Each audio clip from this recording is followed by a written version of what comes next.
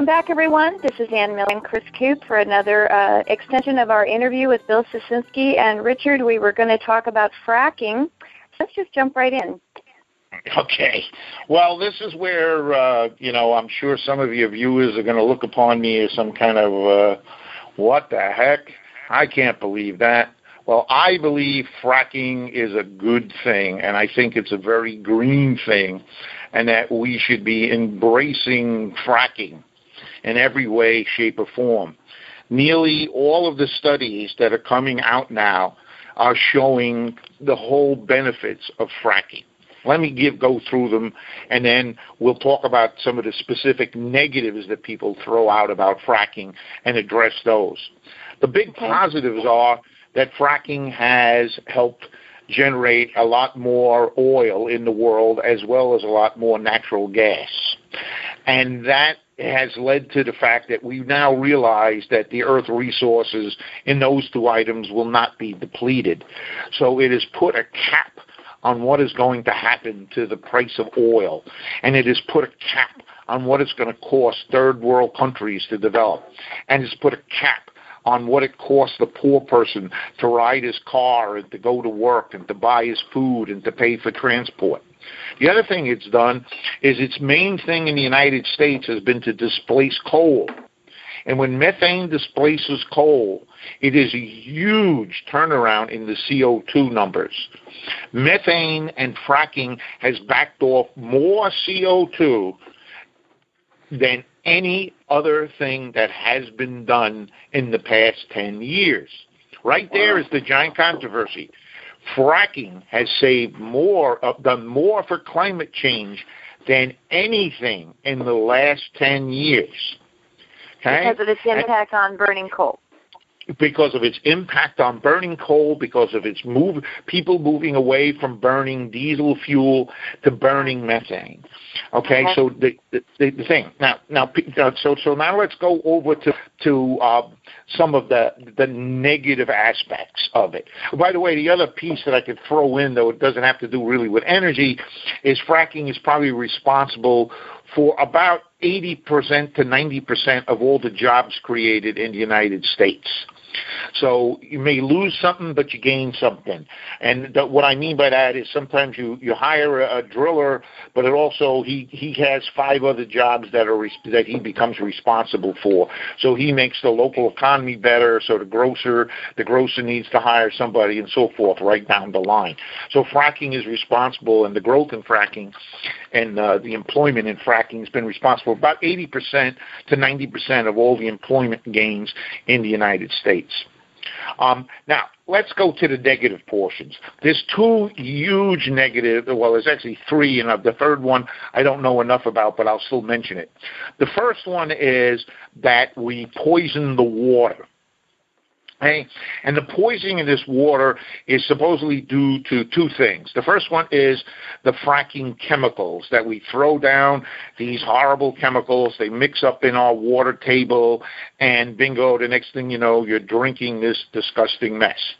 Well, the problem is not that when you go down the hole, you have the problem. It's when you drill these holes. Now, what you do with fracking is you drill a hole in the ground, and this hole goes down about 8,000 feet or more. Now, what that means is you're way past the water table than anybody uses, okay? You're so far past that water table that it's incredible. I mean, and then we now do horizontal drilling, so when we get down there, we bend and we find this shale line, and then we drill into the shale line. So we're talking about something that's 8,000 feet below the water level. But we have to, and we use a water-sand mix when we frack. So we drill first with a fluid, and that fluid can be water-based. And to give you an idea, my company works on completely environmentally benign drilling fluids. Our drilling fluid has nothing in it that can't pass conventional shrimp tests and whatnot. We just put a fluid out on a rig in the Gulf Coast that is safe for mice and shrimp, safe for all kinds of things.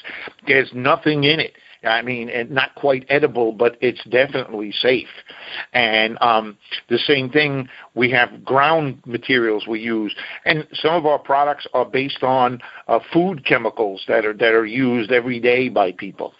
So, but now we take this material out of the ground, we drill, and we obviously drilling out dirt, comes up to the surface, and we plop it down on the ground. Now, what often happens is what we pull out of the ground can have crud in it. And so a lot of the garbage that comes up from the wells is a lot worse than what went down the well. In some areas of the country, you pull up a lot of barium, which could have some radium in it. Now, radium is radioactive, you might know. Radium is a bad thing. You can pull up other kinds of materials like that, and they end up in this storage area, storage pond thing that you would talk about. And if that is not done correctly, that material can leach into the water table. That is what causes the poisoning of the water if that is done improperly. Every time the EPA has done a study on whether the actual drilling and the completion of a well causes the water table to be poisoned, has been shown to be negative. So the actual fracking didn't cause the problem. It is how people dispose of the liquid that comes up, and if they don't do it properly. Now, companies have totally changed what they're doing. So when they first came up, like I said, they were putting them in ponds. Now what happens is that material, when it comes up, is treated. The solids are sifted off, the liquid is gathered back up, and most of the time it's shot right back down into the well again. And people will say, well, now you're putting a dangerous chemical down there. No, we're not. We're putting what came out of the hole back down in the hole.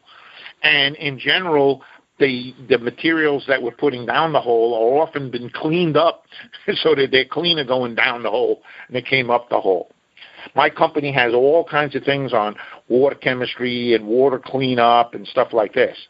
And most of the EPA reports, and within the last few years, and again, I'll direct any of your listeners and you guys to look at what the EPA has said, what the local EPAs have said, even what the Environmental Defense Fund has said about water table poisoning by fracking, both going in and now coming out, is that it is not causing the pollution, that more pollution is caused by existing garbage piles, by automobiles that are driving around putting out garbage, and all kinds of things like that, much more than fracking.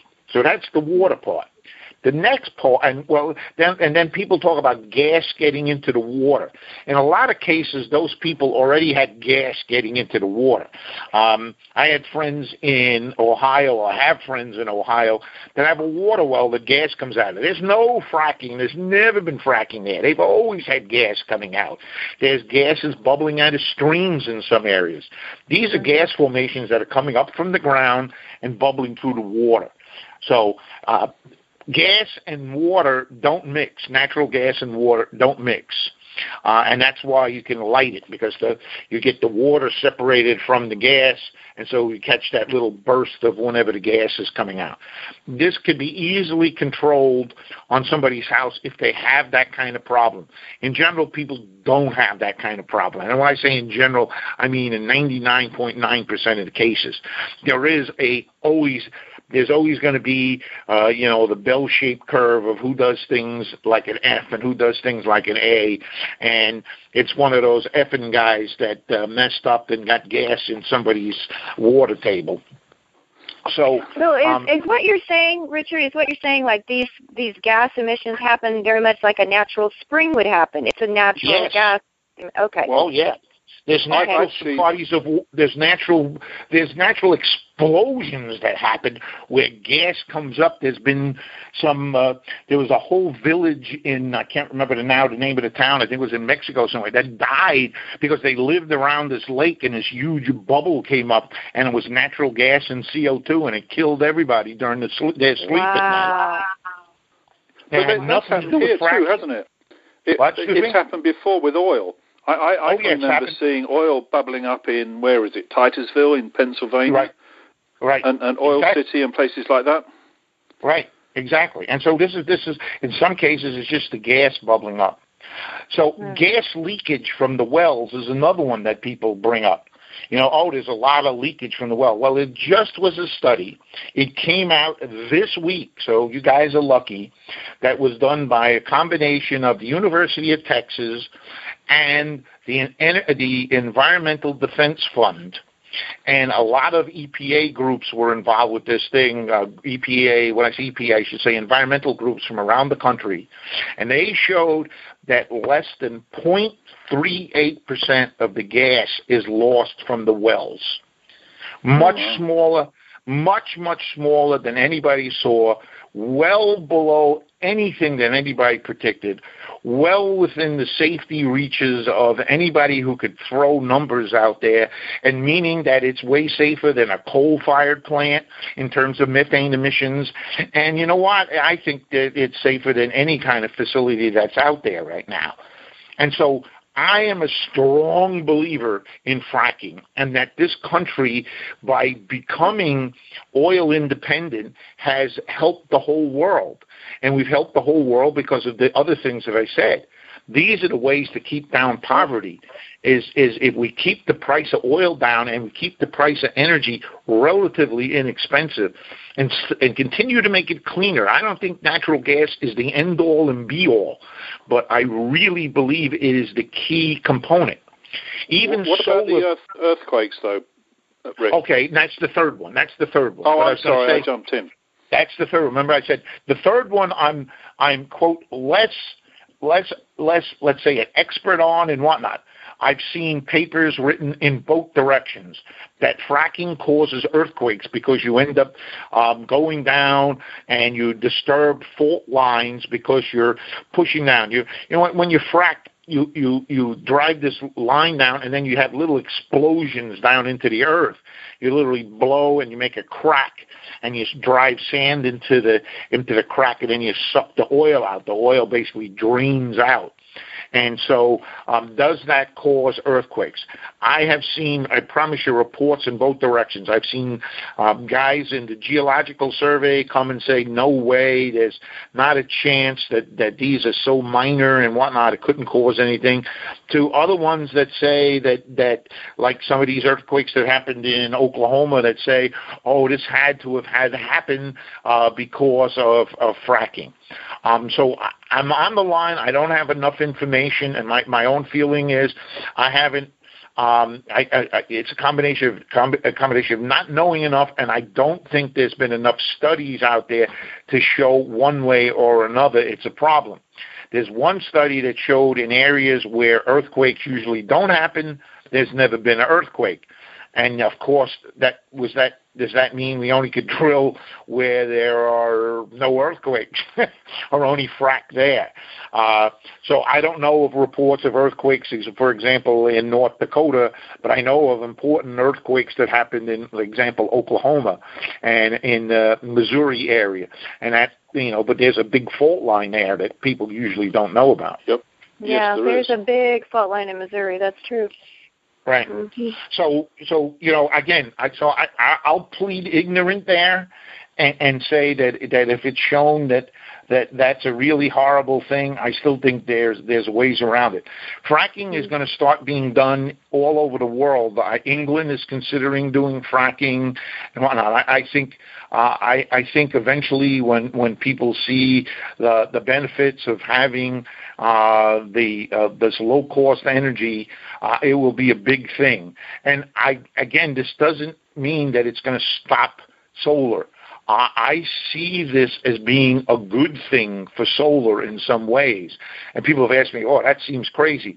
Well, if you look, most solar thermal plants have failed, large-scale plants. Most solar PV plants have failed.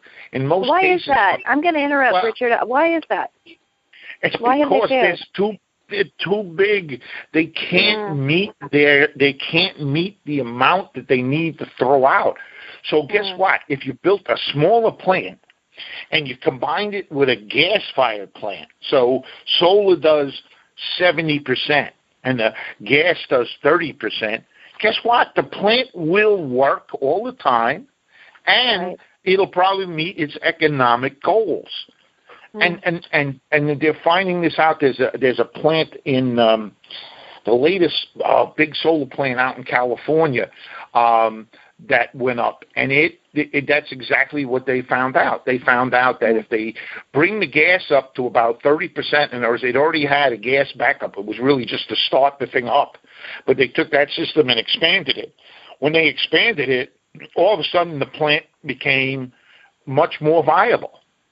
So, you know, why is that a bad thing to do? You know, and again, like I say, 100% of something is not necessarily the best answer.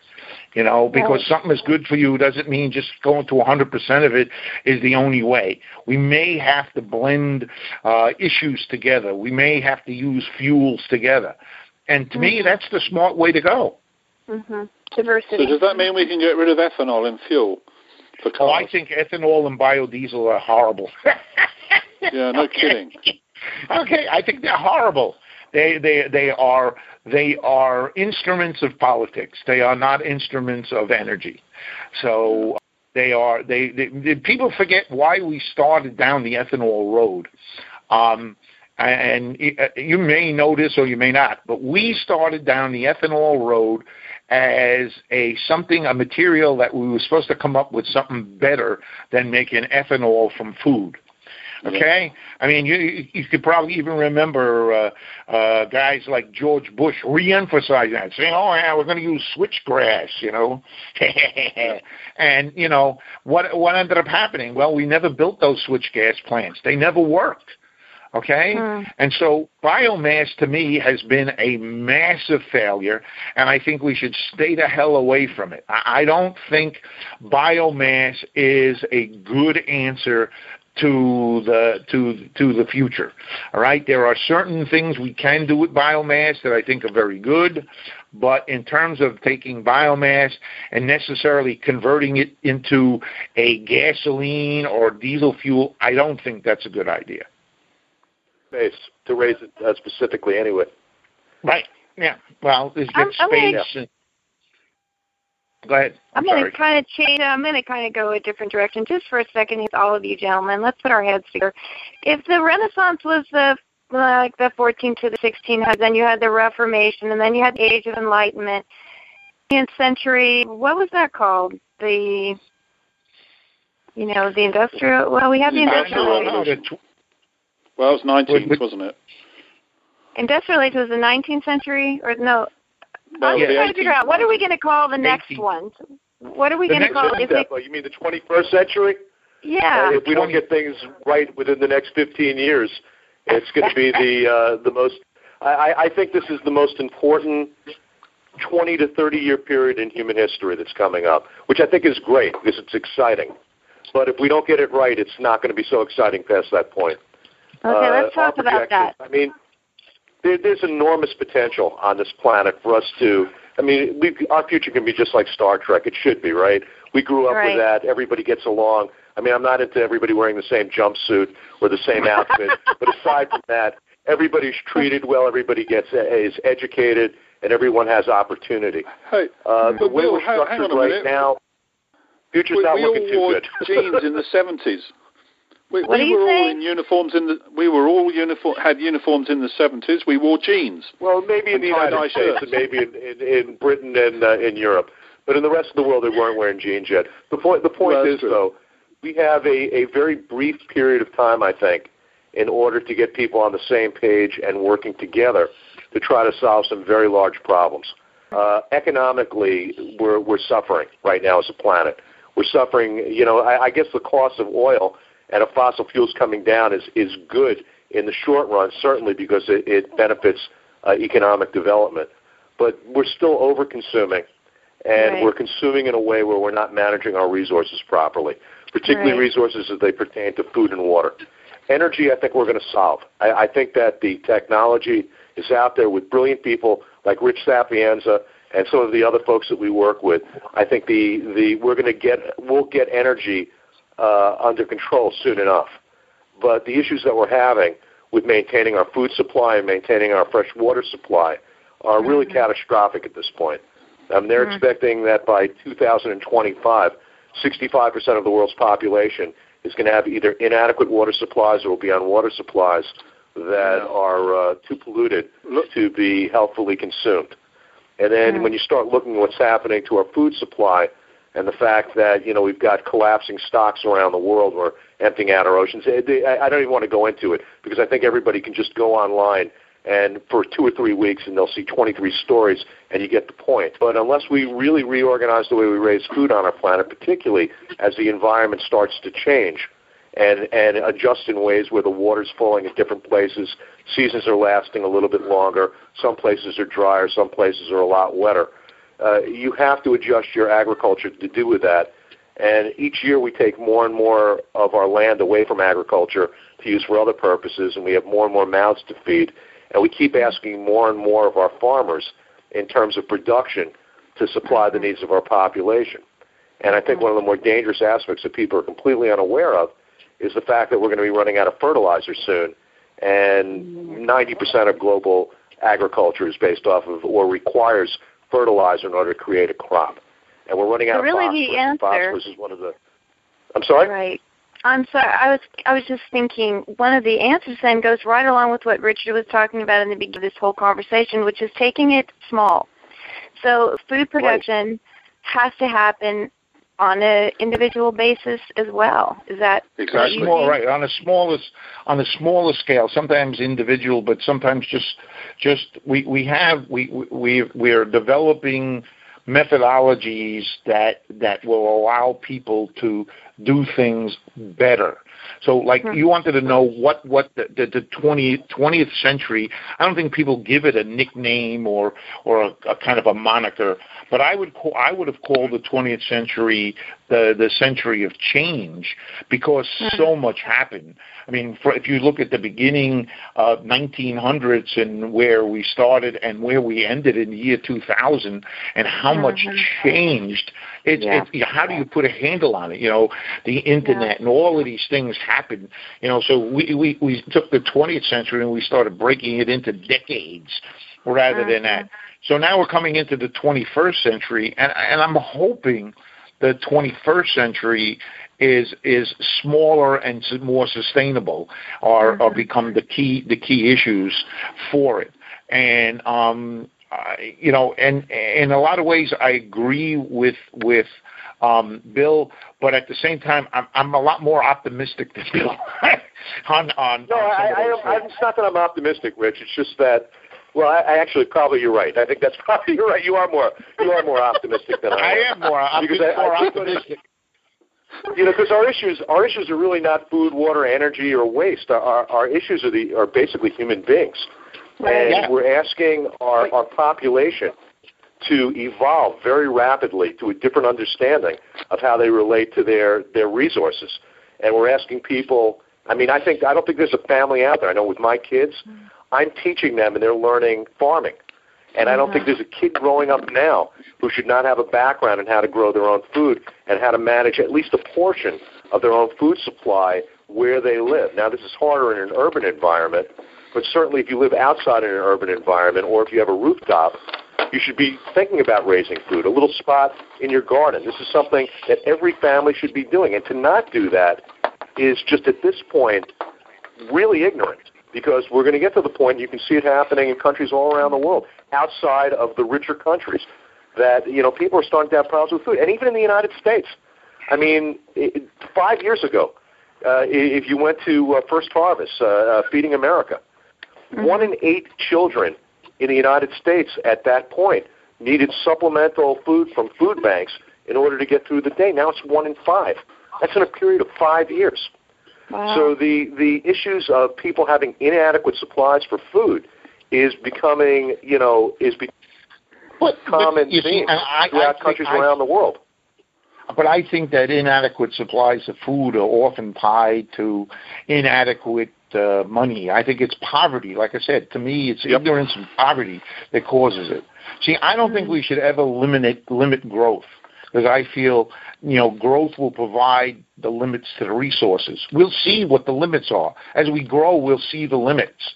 So if we look at something like a home, I think smaller homes built with good insulation, with inexpensive heating and cooling, with self-delivered electricity can be done today. There's no reason that a refrigerator, a stove, and lighting is not possible for every person in the world. Microwave ovens, LED lighting, you can hand crank to get low internet power computers now. So all of this should help the standard of the living for most of the world.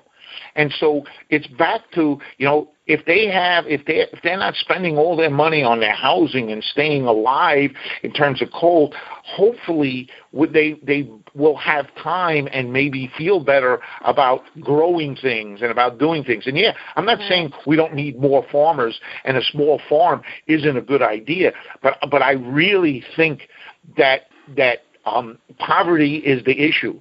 And like I said, again, imagine converting the grasslands of Africa to major farms and driving the price of wheat down for that area of the world. That could be a massive change that could happen. But Rich, the issues end up being a lot more complex than that. When you're talking about Africa, it's great with wheat. But because we've done such a job with limiting biodiversity, particularly in our grains, they've got the wheat blight right now, wheat rust, which has destroyed all the wheat crops from the Congo throughout the entirety of Africa over the last decade or so. So, there are big issues. And in Africa, water is a major, major issue and is continuing to be a major issue, particularly in the sub-Sahara.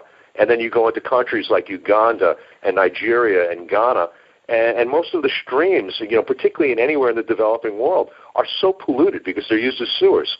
So you have people, existing on water supplies that are just not healthy to be drinking, and therefore you have, I don't know what the exact numbers. I know last year was to me that comes back. People who are dying from waterborne illnesses. But that comes down to me, that's an ignorance. That's an ignorance by the people who run the country. How do you slow? I could ask this about the United States, and it's a different question about the rest of the world. How do we slow down the public demand for immediate gratification? How do we stop that? Good luck with that one. Yeah, good. That's right. So no, don't you answer that. And so why are we telling people in the rest of the world they shouldn't have that immediate gratification feeling too? We got people waiting online for the next freaking iPhone to come out. And so, Homer Simpson's I want it now, kind of stuff is driving companies to do this. When that stops, that will stop this horrible resource race that we have and this horrible situation. That's the way we condition our population, and it's called capitalism and marketing. We hypnotize people to want more and more and more, and we've convinced the rest of the world. We used to only do it in the United States and then in Europe, but now they feel that way in Russia and in China and in India. And you're dealing with much larger populations consuming more and more basic resources, and that's a real issue. And you can tell people, well, you can't, it's not a good idea, but no one listens to that. So you have to create models of re-educating and reprogramming and reconditioning, reaction. But people have to know what the limits of their environment are. And right now, many countries have surpassed those limits, and that's what's dangerous. When they start looking overseas for the resources they can no longer raise at home, and you're seeing that from India and from, China and from, particularly in Asia where there's just, 56% of the entire world's population is within a 3,000-mile radius of central China. They just don't have the resources anymore. And the Chinese are leasing land all over Africa to bring back crops that they can no longer raise at home. And they're doing it out of need. They're not bad. They have to feed their population. But that's the issues we're going to be running into. That's what the 21st century is going to be.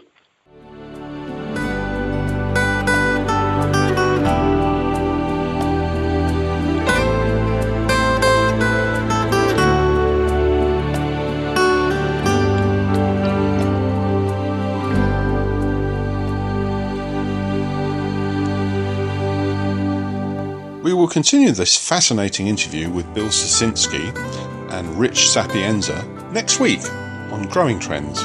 In the meantime, I am happy to tell you that you can find us on iTunes. We're called Growing Trends, of course, You can also continue finding us at www.growingtrends.org. This is Chris and Anne saying bye for now, and do come back and listen to the next episode. It's even more interesting.